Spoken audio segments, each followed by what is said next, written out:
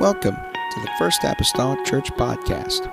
Our church mission is to love as God loves, showing compassion to every soul, thus winning those souls and equipping them to be sent out to plant and to harvest. Thank you for joining us today, and we hope that you are blessed by today's podcast.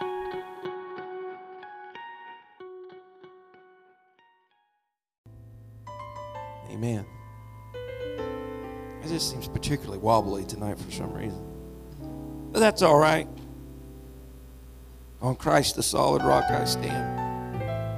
On other ground is sinking sand. You'll stand with me and turn to Acts chapter 24.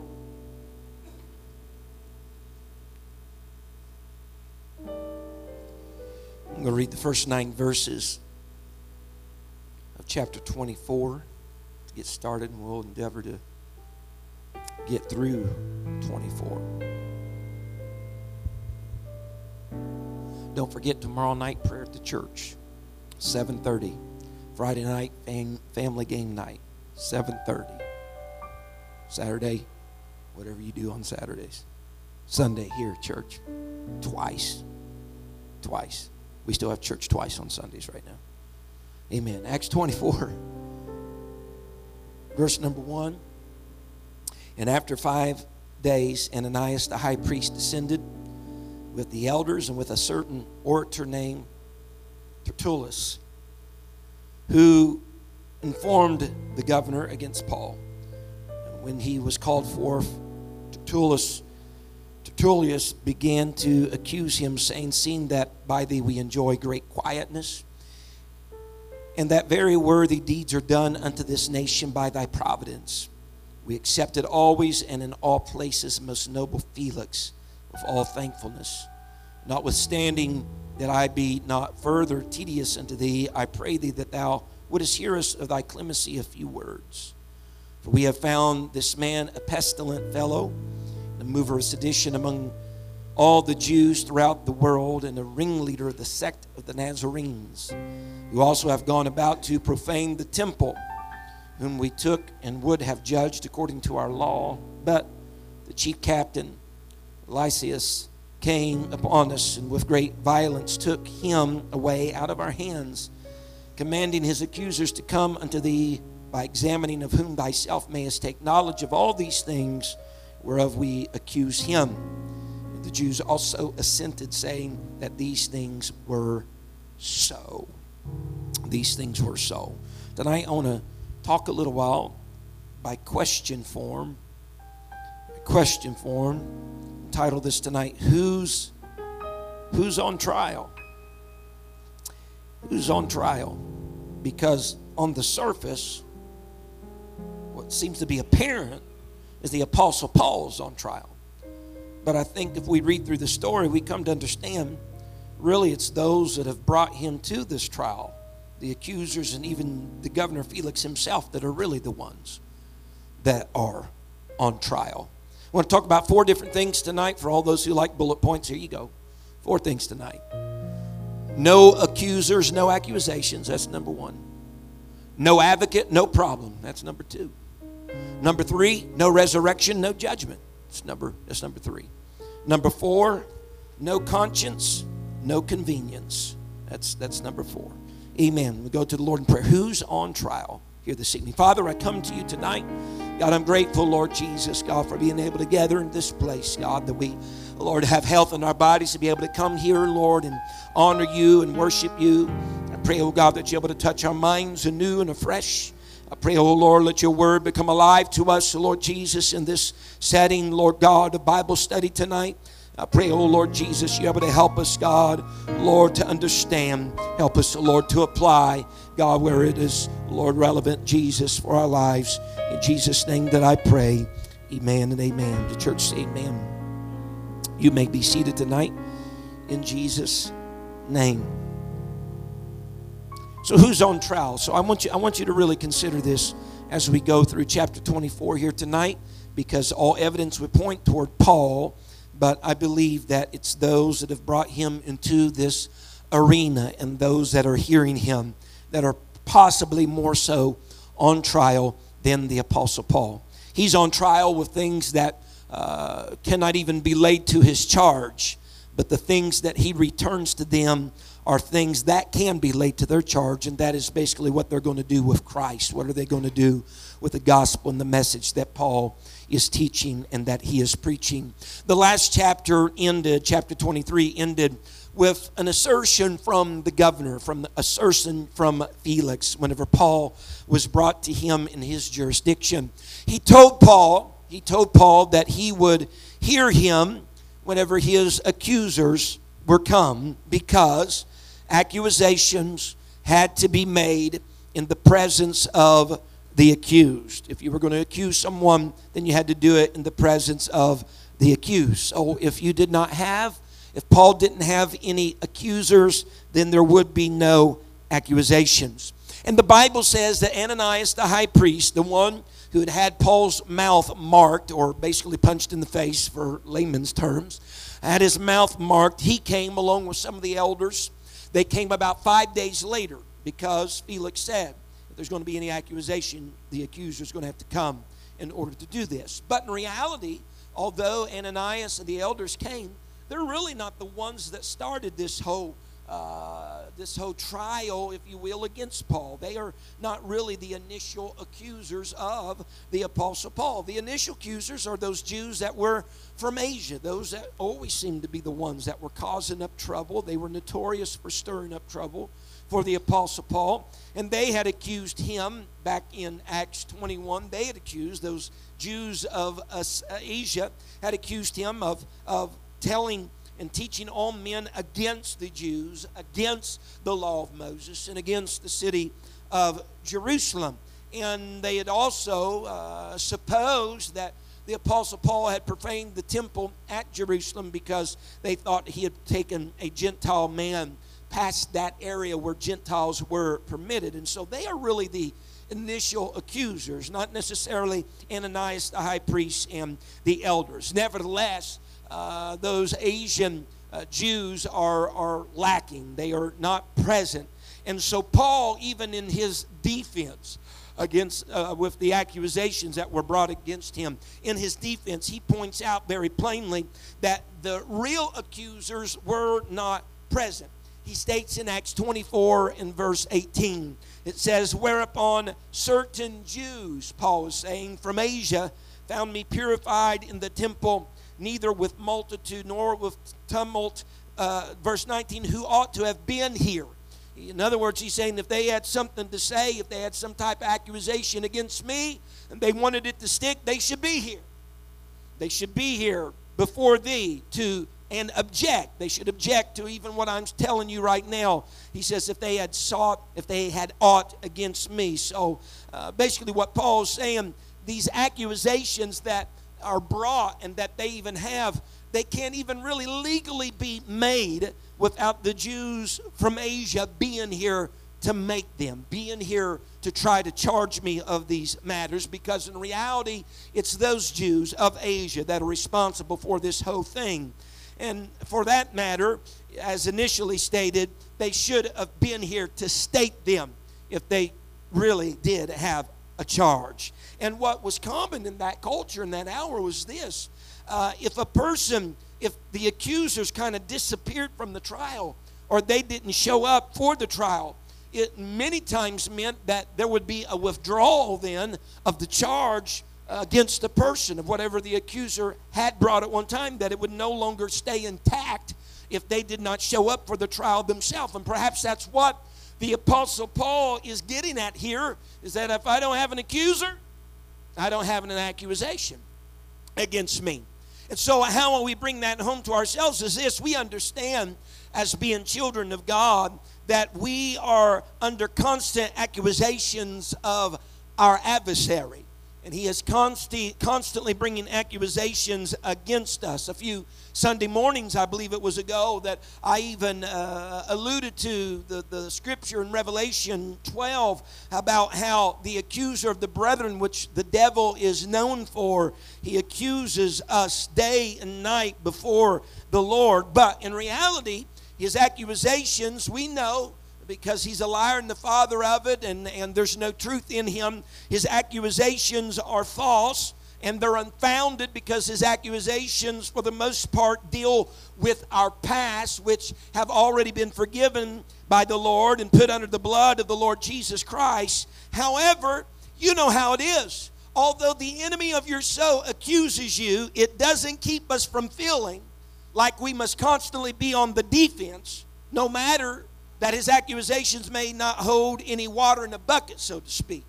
We still feel like, as Christians, as forgiven Christians, we feel whenever he brings up our past that we have to be on defense for ourselves, just like the Apostle Paul was defending himself in Acts 24. We feel like we need to explain away the accusations that the enemy is bringing again, although they were something that was a part of our past, because as he does, he constantly brings those things to our attention. He constantly brings those things to the forefront of our mind, and we find it difficult to live in our present world with false accusations of the past constantly bombarding us, constantly being brought up to us. But I have good news for you tonight. I want you to take heart in the Holy Ghost, as Paul dispelled the accusations that were against him due to the accusers were not present to object or bring the accusations against him. The Bible informs us of a day still yet in the future of when the devil that did deceive them all shall be cast in the lake of fire along with the beast and the false prophet in fire and brimstone. And when there's no accuser, there's no accusation. Amen. Amen. Tonight, since these Jews were coming before the Roman governor Felix, and they were coming in a Roman court of law, they must have thought, and this must be the reason they did what they did, but they must have thought that it would be best to secure for their side a prosecuting attorney that was acquainted with Roman law. So they employed a man by the name of Tertullus, and he is called in Scripture in verse number 1, he's called an orator. He's called an orator, which in the Greek means he's a spokesperson, or he is an advocate. He's an advocate. I can't even say this tonight. Tertullus follows the pattern of a smooth-tongued prosecuting attorney. He begins the case before Felix, knowing just how to work the Roman court system, because he starts with all of these flatteries toward the governor, toward Felix. He tells him that we, the people, enjoy great quietness because of you. A little pat on the back there, Felix. He tells them that there's some worthy deeds that have been done to the nation because of you. Man, you want to talk about, there's something going on here with Tertullus and what he's doing here with Felix. He's being sly, smooth-tongued attorney. He tells him, as a matter of fact, he said, we all benefit. We all benefit from the things that you have done and accomplished, and we're thankful. We're thankful for them, that you're the guy. You're the man. And so there's kind of laying it on thick. And no doubt there was some truth, but flattery kind of goes above and beyond the truth.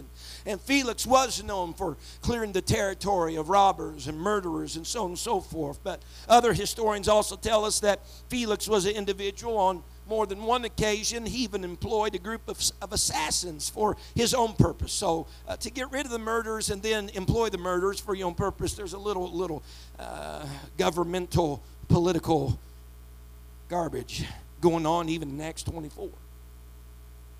And so nevertheless, Tertullus continues and he assures Felix, he says, I want you to know we're here and we know you're a busy man. I say it in my own language, you're a busy man and we're not going to take up a bunch of your time. And so with that being said, he goes straight to the point of the accusations against Paul. And I think also letting him know it's not going to take, we're not here to take a bunch of your time. I think he's also underscoring the fact that, it's not going to take very long for us to convince you the misdeeds of Paul. If it's not going to take much time, then you're going to be able to be pretty well easily convinced of what we're saying. And so he brings the charges against Paul in verses 5 through 6. Now remember, this is the advocate, the orator, the spokesperson for Ananias the high priest and the elders that came down. And these are the charges against Paul, verses 5 through 6. You can read of them there. Number one, Felix, he's a pestilent fellow.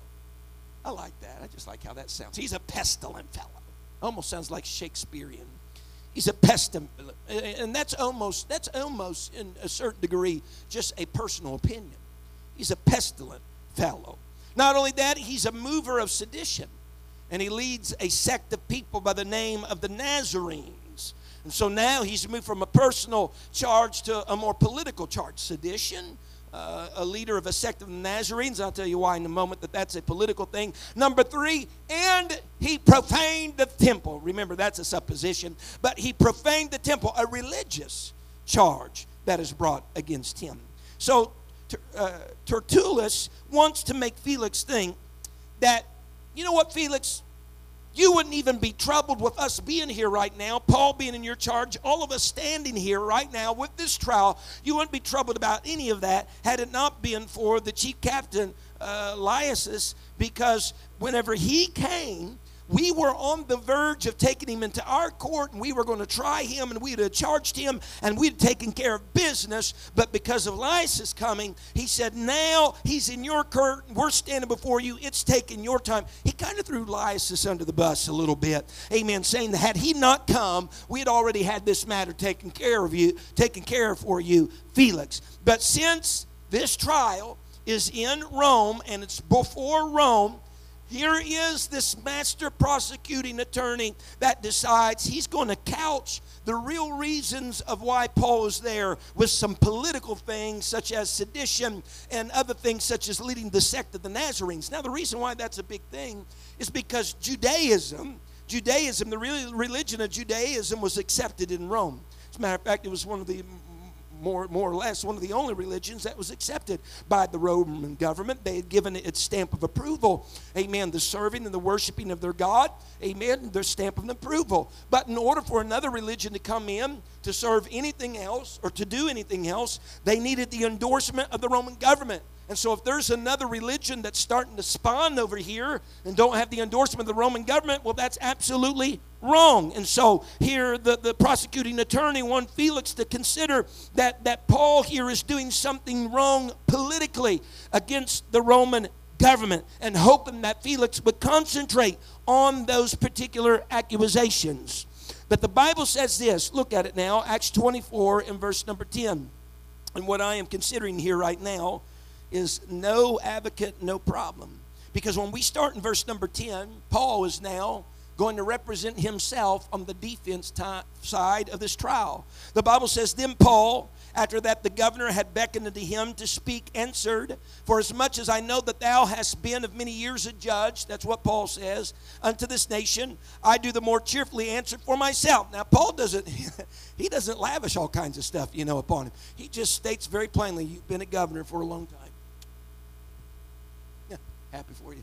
He says, but I am more cheerfully to answer for myself. He said, because that thou mayest understand that there are yet but 12 days since I went up to Jerusalem to worship. Now, what it appears like here is that the Apostle Paul had no court-appointed attorney.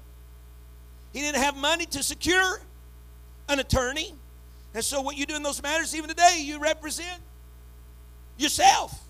And so Paul had no defense attorney, so he spoke for himself, and he oftentimes spoke for himself. So this is in a place that he had not been in before. As a matter of fact, he says, I'm cheerfully to answer for myself. And so the Jews had Tertullus, amen, the prosecuting attorney, but Paul had no one. Or did he? Because the Bible says in 1 John 2 and verse 1, John speaks and says, my little children, these things write I unto you, that ye sin not. And if any man sin, we have an advocate with the Father, Jesus Christ the righteous. He is the propitiation for our sins, and not for ours only, but also for the sins of the whole world. In other words, John, through his scripture, tells us you might not have a defense attorney, if you will. You might not have somebody from the bar that's past the bar that's in your corner, and it may seem by all appearances that you're representing yourself. But if you have the Spirit of the Lord and Jesus Christ, of that matter, he says there is an advocate, there is an orator, there is a spokesperson for one and for all. So just when it looked like the Apostle Paul was appearing before the court and had no representation beyond himself, he had an advocate, and his name was Jesus Christ. They might have had theirs, but so Paul had his as well. Because the word advocate in this setting of Scripture, amen, is the same word for the comforter that the Bible speaks of in John 14. It's Paraclete. It's a comforter. Speaking of, remember what John 14 said, the comforter, which is the Holy Ghost. Amen. That word means it comes to aid, or it comes to help. It comes alongside another. It comes to the defense of another. So Paul had a counselor. Paul had an advocate by virtue of having the baptism of the Holy Ghost, which he did. He had an advocate that was interceding for his wrongs and his presumed wrongs of the people. And can I tell us tonight that we have an advocate? We have an advocate with the Father. When nobody else is going to stand in your defense, and when it seems like you're standing for your own defense, you have an advocate that will come alongside you, help you, aid you, defend you. So no advocate, no problem. Thirdly here tonight, though, let's consider no resurrection, no judgment. If I may continue reading in Acts 24 and verse number 11, let me back up there and start. Because that thou mayest understand that there are yet but 12 days, this is Paul talking to Felix, since I went up to Jerusalem for to worship, and they neither found me in the temple disputing with any man, neither raising up the people, neither in the synagogue nor in the city. See what he's doing there? He's coming against every accusation that's been laid to him. Neither can they prove the things whereof they now accuse me. But this I confess. So he's against everything that they've accused him of, but he has a confession to make.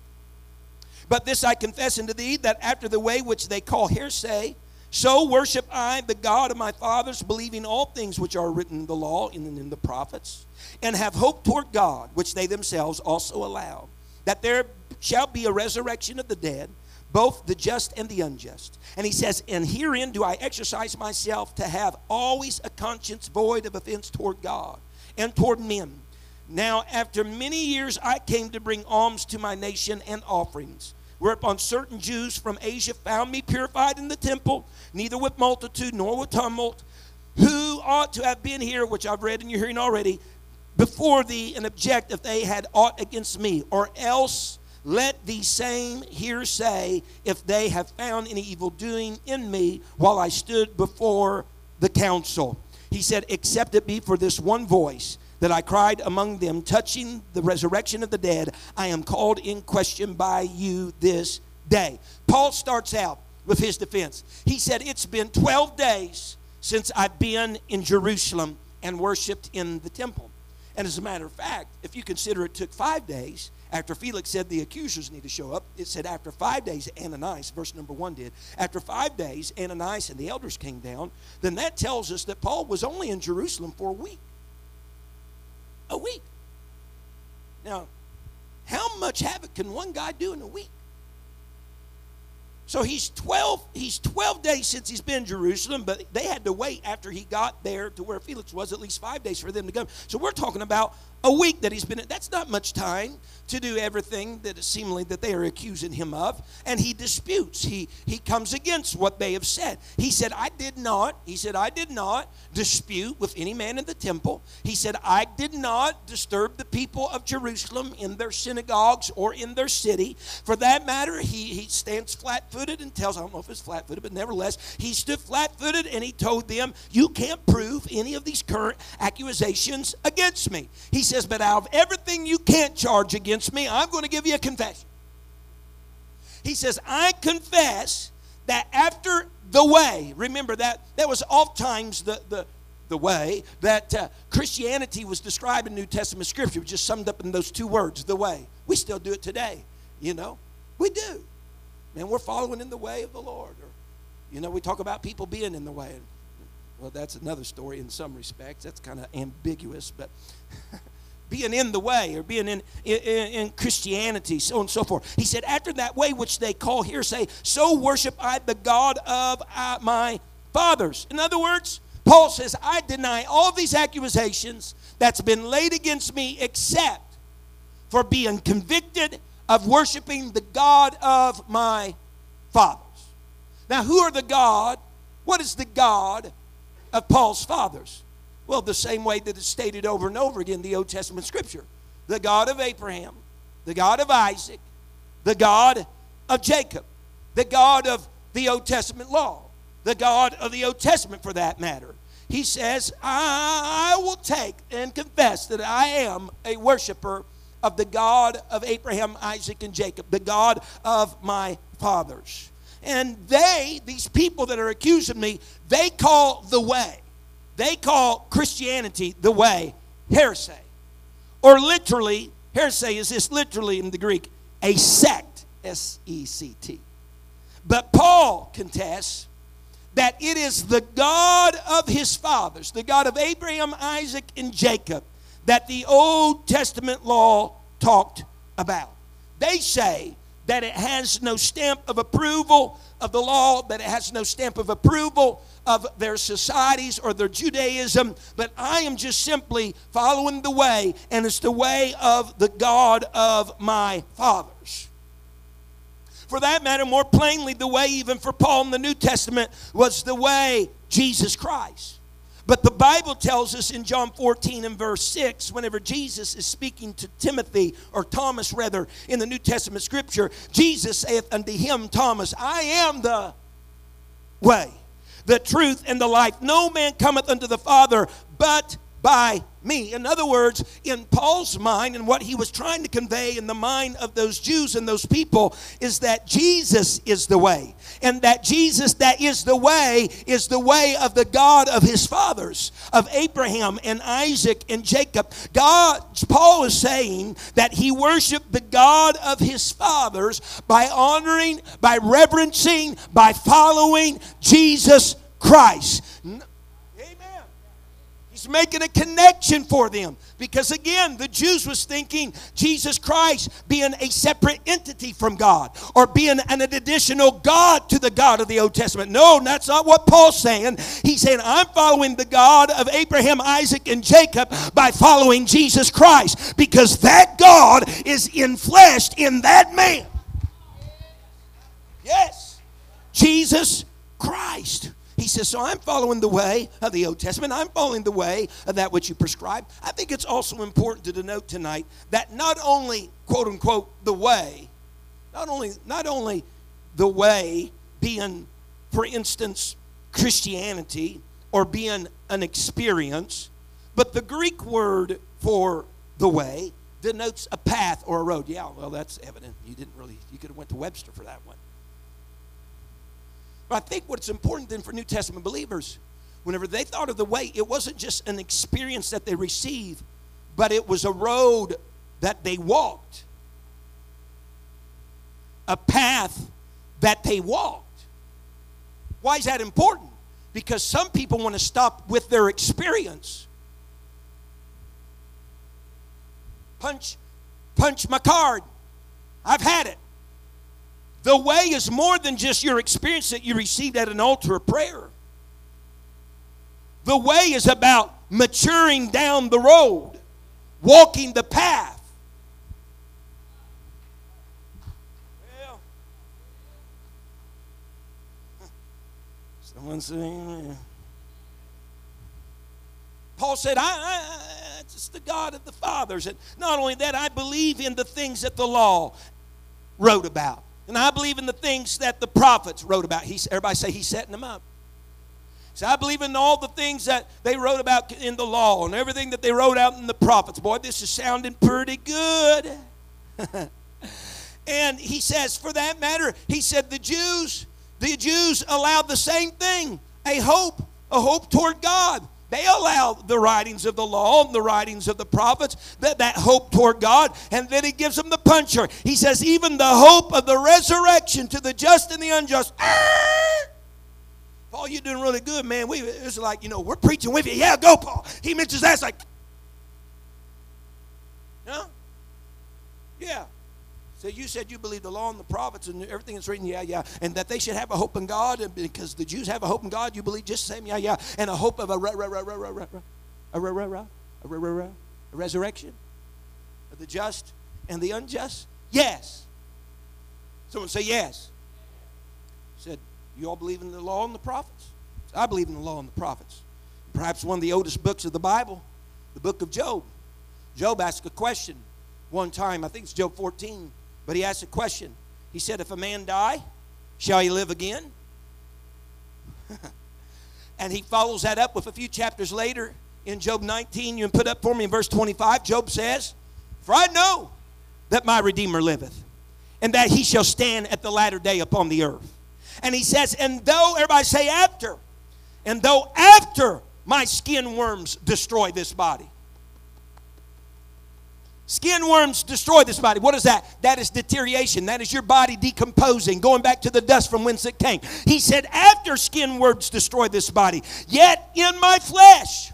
What kind of flesh? Because the Bible talks about in Corinthians that whenever we die, it's just like a seed. If it's buried, if it resurrects, it will not be the same as it was when it was buried. You put a seed, you put an acorn in the ground, it comes out from the ground in a different form than it went into the ground. That's the way with anybody that dies and is resurrected, and everybody's going to die and resurrect. He said, after the skin worms have already taken my flesh, he says, yet in my flesh. What type of flesh? A different kind of body, a different kind from that went down into the ground. In my flesh shall I see God. What are you alluding to, Job? I'm saying there is a life after death. There is a resurrection.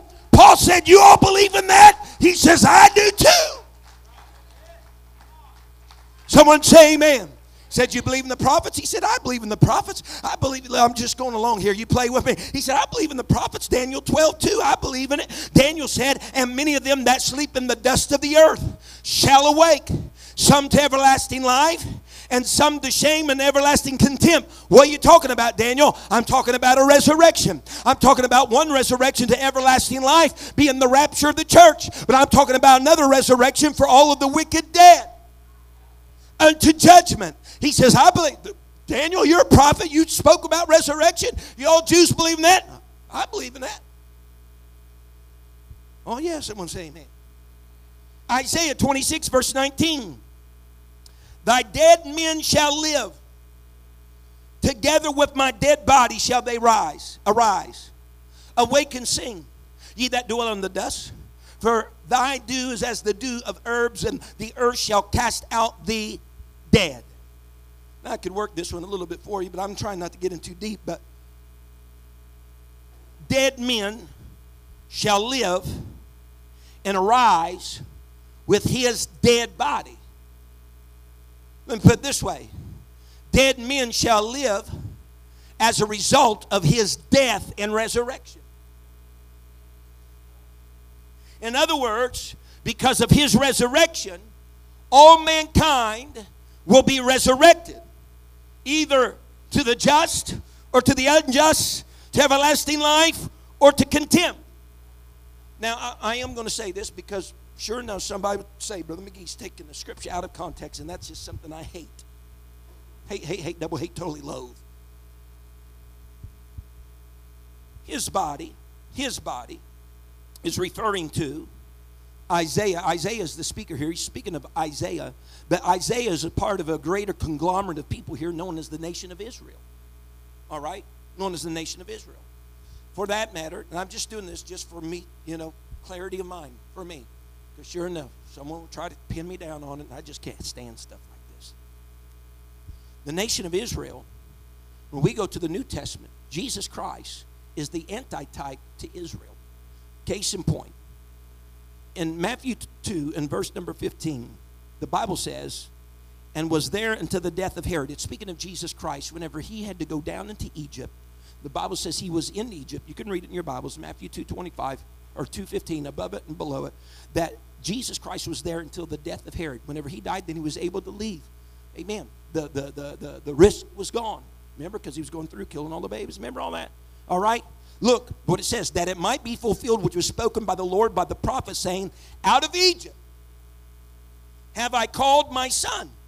Well, who came out of Egypt in the Old Testament scripture? Israel.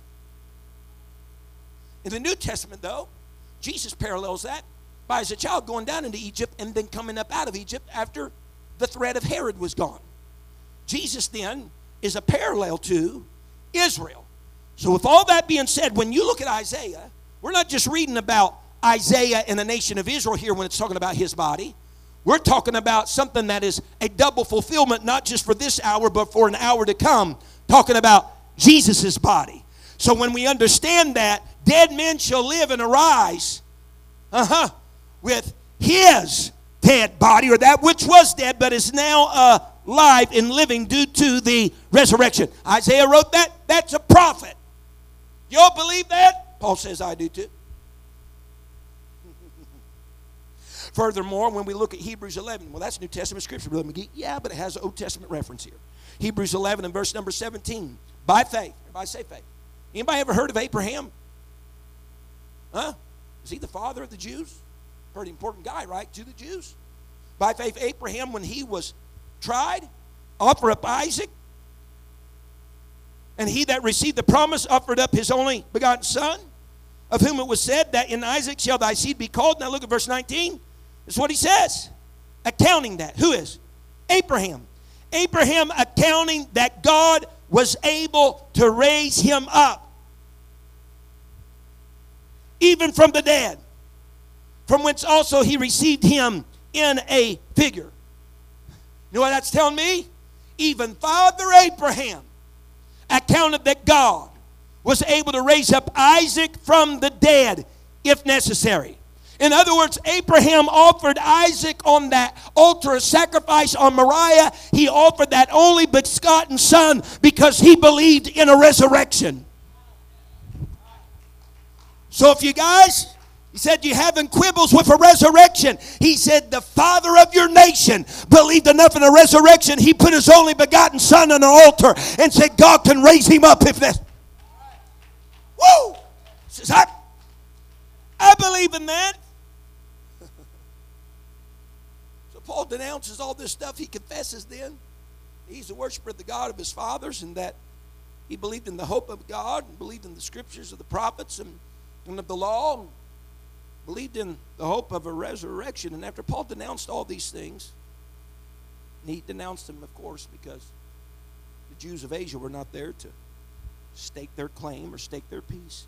He gets again to the very core of things in verse 21 again. He says, except it be for this one voice that I cried standing among them, touching the resurrection of the dead, I am called in question by you this day. He said, this is really where it all gets down to, the fact of a resurrection, because all we have here right now is Ananias and the elders. We don't have the Jews that said he profaned the temple and all this. All we have here is Ananias and them, and it was among them where he divided the Pharisees from the Sadducees by saying, I believe in a resurrection. The Pharisees, well, we believe in a resurrection too. Sadducees, we don't believe in a resurrection. Remember the division? He says, so that's really what we're really with. The ones that are here, with the accusers that are here, this is really the problem that we're contending with, the resurrection of the dead. The Bible says, Acts 17 and verse 30. We've looked at this. This is whenever Paul was at Mars Hill. This is whenever he was among the Athenians. And he says, in the times of this ignorance God winked at, but now commandeth all men everywhere to repent, because he hath appointed a day in the which he will judge the world in righteousness by that man whom he hath ordained, whereof he hath given assurance unto all men, in that he hath raised him from the dead. What's this telling me? It's telling me all men everywhere should repent, because judgment is coming. And here's the way that I know judgment is coming. Because he's got a standard that he's going to use for judgment. The standard he's going to use for judgment is the man Jesus Christ. It's the man Jesus Christ. And this is the reason why we know judgment is coming. Because God raised his standard up from death. God resurrected Christ Jesus from the dead. And so judgment is sure because the resurrection happened. You hear me? Judgment is sure because the resurrection happened. So here's the thing. If there's no resurrection, you don't have to worry about a judgment. And some, listen to your pastor tonight, some, and maybe not so much so today, but definitely in that hour, some are not worried about judgment because they're uncertain whether he ever resurrected.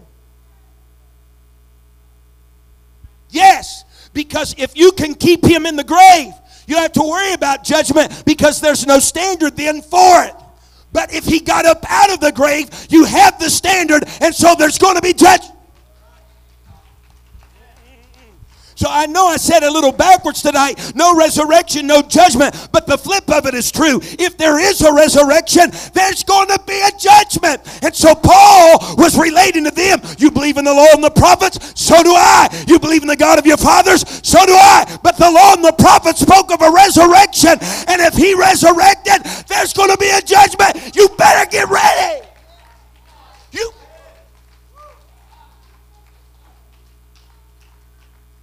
Someone say yes, you better repent.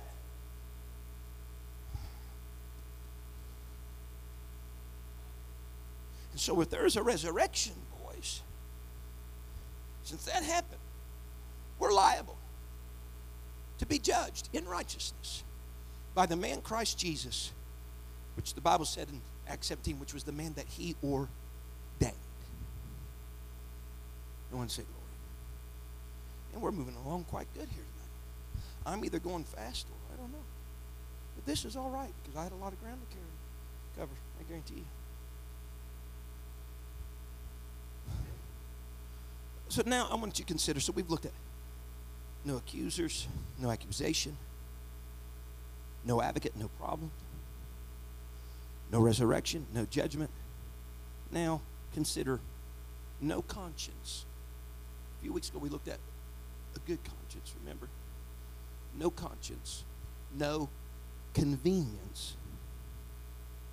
Paul has prioritized here in Scripture, verse number 16 of Acts 24, he has prioritized that herein do I exercise myself to always have a conscience void of offense toward God and toward man. I think it's important. I don't think it's happenstance how that is organized, ordered, prioritized in Scripture. Void, a conscience void of offense, firstly, toward God and toward man. I think Paul was of the persuasion that if he could hold a clear conscience with God, that with man would take care of himself if he get his God thing taken care of. And therefore Paul tells them, he says, the main reason that I was in Jerusalem, I know you thought I was stirring up havoc and I was doing all this wrong and misdeeds, but he tells them very plainly. It's the only time we ever see him mention this. We see him mention it in the epistles, other places, but in the book of Acts, it's the only time he ever mentions verse 17. He tells them the main reason for me coming to Jerusalem in the first place, I was bringing alms and offerings. I was bringing alms and offerings for the poor of Jerusalem to this nation. So I wasn't there to stir up trouble. I wasn't there to profane the temple. I was doing really what would be in your standard a good deed. And so I come doing that. Now look at verse number 22 of Acts 24. I'm going to read till the end. It's not too many verses. So we've had the prosecuting, we've had the defense, now we're hearing from the judge, as it would be. And when Felix heard these things, having more perfect knowledge of that way, he deferred them and said, when Lysias, the chief captain, shall come down, I will know the uttermost of your matter. And he commanded a centurion to keep Paul, to let him have liberty, and that he should forbid none of his acquaintance to minister or come unto him. And after certain days, when Felix came with his wife Drusilla, which was a Jewess, he sent for Paul and heard him concerning the faith in Christ. And as he reasoned, that is Paul, as he reasoned of righteousness, temperance, and judgment to come, Felix trembled and answered, go thy way for this time. When I have convenient season, I will call for thee. He hoped also that money should have been given him of Paul, that he might loose him. Wherefore he sent for him the oftener and communed with him. But after 2 years, Porcius Festus came into Felix's room, and Felix, willing to shew the Jews a pleasure, left Paul bound. Now, this governor Felix, we have something relate to us right here in verse 22, and I believe also then in verse 24. Felix had a more perfect knowledge of the way, of that way, of this Christianity way that Paul spoke of, more than just what the normal Roman man of his day or hour probably would have had. And I attribute it a lot to because his wife was a Jewess, Drusilla, that perhaps she has informed him in some direction or some information and knowledge about the way. Now, what we learned a few weeks ago, I know you've slept, you've ate meals, you've been sick since then. Paul had a more perfect knowledge of the way. What we learned a few weeks ago concerning our conscience is this, is that our conscience does not teach us right or wrong, but it either approves or disproves based upon our knowledge and our understanding of that knowledge. What it may approve of one time, after having greater understanding or greater knowledge, it may disapprove of because of the increase of knowledge. So here's Felix. He has a more perfect knowledge of the way. And yet, he basically puts off those that are prosecuting, saying that he needs to hear what Lysias has to say, but that chief captain has really already said it in the letter that he had sent to Felix, letting him know that he really didn't know much of anything. And he was sending to Felix so he could find something out. So he's trying to, cover all this up. So he's really putting them off. So Felix was really holding Paul, who he knew, and many of the others knew, that he wasn't guilty of the charges that were laid against him, but he was holding on to Paul with hopes that he might get a little green back in the hand. He was hoping that maybe someone would come and bribe him financially with some money, pay for Paul's loosing, pay for him being able to go, and he would get financial gain out. So he's going to hold on to Paul, and he'll bring him back several times, hoping that perhaps this will happen. But so Felix left Paul. He left him bound. The Bible says to please the Jews, as the Scripture states. And the reason why it says that is because somewhere historically, in that time frame, somewhere along the way, Felix ruffled the feathers of the Jews. There was competition between the Gentiles and the Jews, and as a result of this, Felix had sent some Roman soldiers to the aid of the Gentiles. And when that happened, these Roman soldiers came and harmed many of the Jews. History says that there were thousands of Jews that were killed and their homes were looted because Felix gave consent to the Roman soldiers coming in and doing this. Well, whenever that happened to the Jews, they sent reports back to the main campus of Rome and told Rome what Felix had allowed. And so he's kind of on edge with the Jews, so he's keeping Paul where Paul's at, trying to regain their confidence, regain their favor, and he's going to be replaced ultimately, but he's trying to do that. But here's the thing, though. Although Paul was there for 2 years and he was incarcerated, and it was wrong, and Felix knew it was wrong, and many of them that heard Paul speak knew it was wrong. None of this, though, him being there, none of it was without him having an impression on Felix and his wife Drusilla. And if I had time right now, I'd preach to you an old sermon that I preached years ago called Quiet Desperation concerning Drusilla, but we don't have the time. You don't have the fortitude. We capitalize, because we preach from the setting Scripture, often we capitalize on the fact that Felix trembled, the Bible says, at the message of Paul concerning the faith in Christ. Paul's message, very basic. He had 3 points: righteousness, temperance, and judgment to come.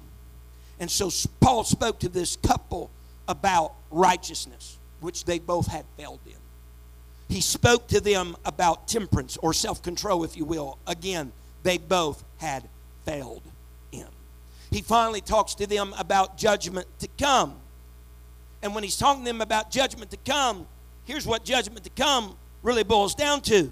He's telling them of a time when there are no second chances.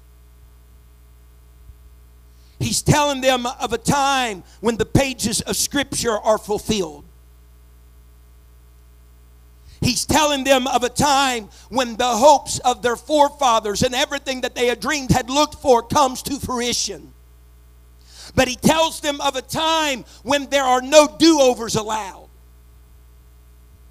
He tells them of a night when the morning will not shine again upon them if they're on the opposite side of God.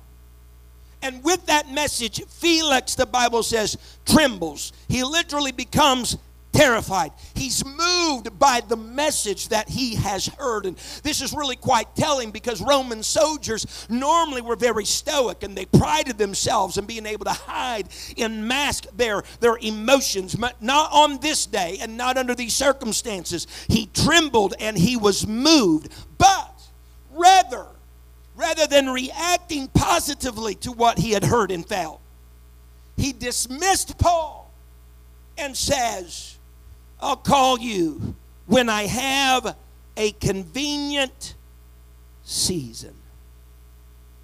I'll call you when I have a convenient season, sometime in the future. In other words, what Felix did was delayed. He postponed something in that moment that could have taken place right there in that instant. But he says, I know it can happen right now, but I'm saying another day at a more convenient season. How in the world? He had more knowledge of that way. The Bible tells us he had more knowledge of that way than what probably the normal man had. But if he could ignore his conscience, he could ignore his conscience, then he wouldn't find convenience for what needed to happen in his life in that moment. Let me state this tonight. Now, I'll land the plane here soon. But the most convenient season for the lost to be found is right now. The most convenient season to repent over sin is right now. The most convenient time to be baptized in Jesus' name is right now. The most convenient time to repent is right now. The most convenient time to receive the gift of the Holy Ghost is right now. The most convenient time to start living for the Lord the way you should be living for the Lord is right now. The Bible says in 2 Corinthians 6:2, and I close and you may stand. He says, for he saith, I have heard thee in a time accepted, and in the day of salvation have I succored, which means helped thee. Behold, everybody say, now is the accepted time. Behold, everybody say, now. Now is the day of salvation. No conscience, then you'll not find any convenience in the hour. I didn't know if I was going to turn here, but I think I will just for the fact of it.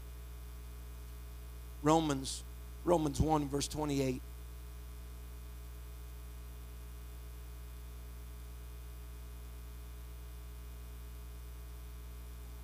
The Bible says, and even as they did not like to retain God in their knowledge. You get that? They did not like to retain God in their knowledge. But what does knowledge do? Knowledge raises our accountability of moral wrong and moral right for our conscience. Huh?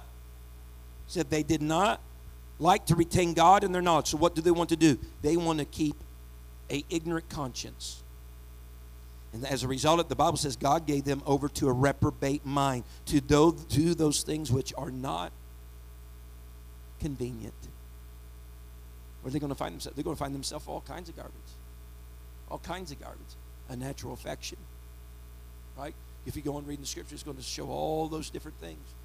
Because if you can ignore, if you can sever, if you can debase the conscience, you won't find convenience for the things that need to be convenient, getting your life right. You'll find things that are inconvenient. Sin, sleeping around, lying, cheating, whispering, backbiting, lovers of pleasure more than lovers of God. Amen. So, who is on trial? It looked like Paul. But I really thinking it may have been the Jews and Felix and all those that were doing the trying of Paul. That way, Paul just as kind of went in there and flipped the tables on them. They thought that they were putting him on trial, and he showed up and put them on trial. You believe in the law and the prophet? I do too. God, yeah, that's me. They talked about a resurrection. What do you think? I like him. I'm going to call him my friend. We bow our heads in this place tonight. Father, I come to you here this evening. Thank you for listening. If you would like more information about our services and activities, you can find us on Facebook, Instagram, and Twitter with the username FACMC. Again, that's FACMC. Thank you, and have a blessed day.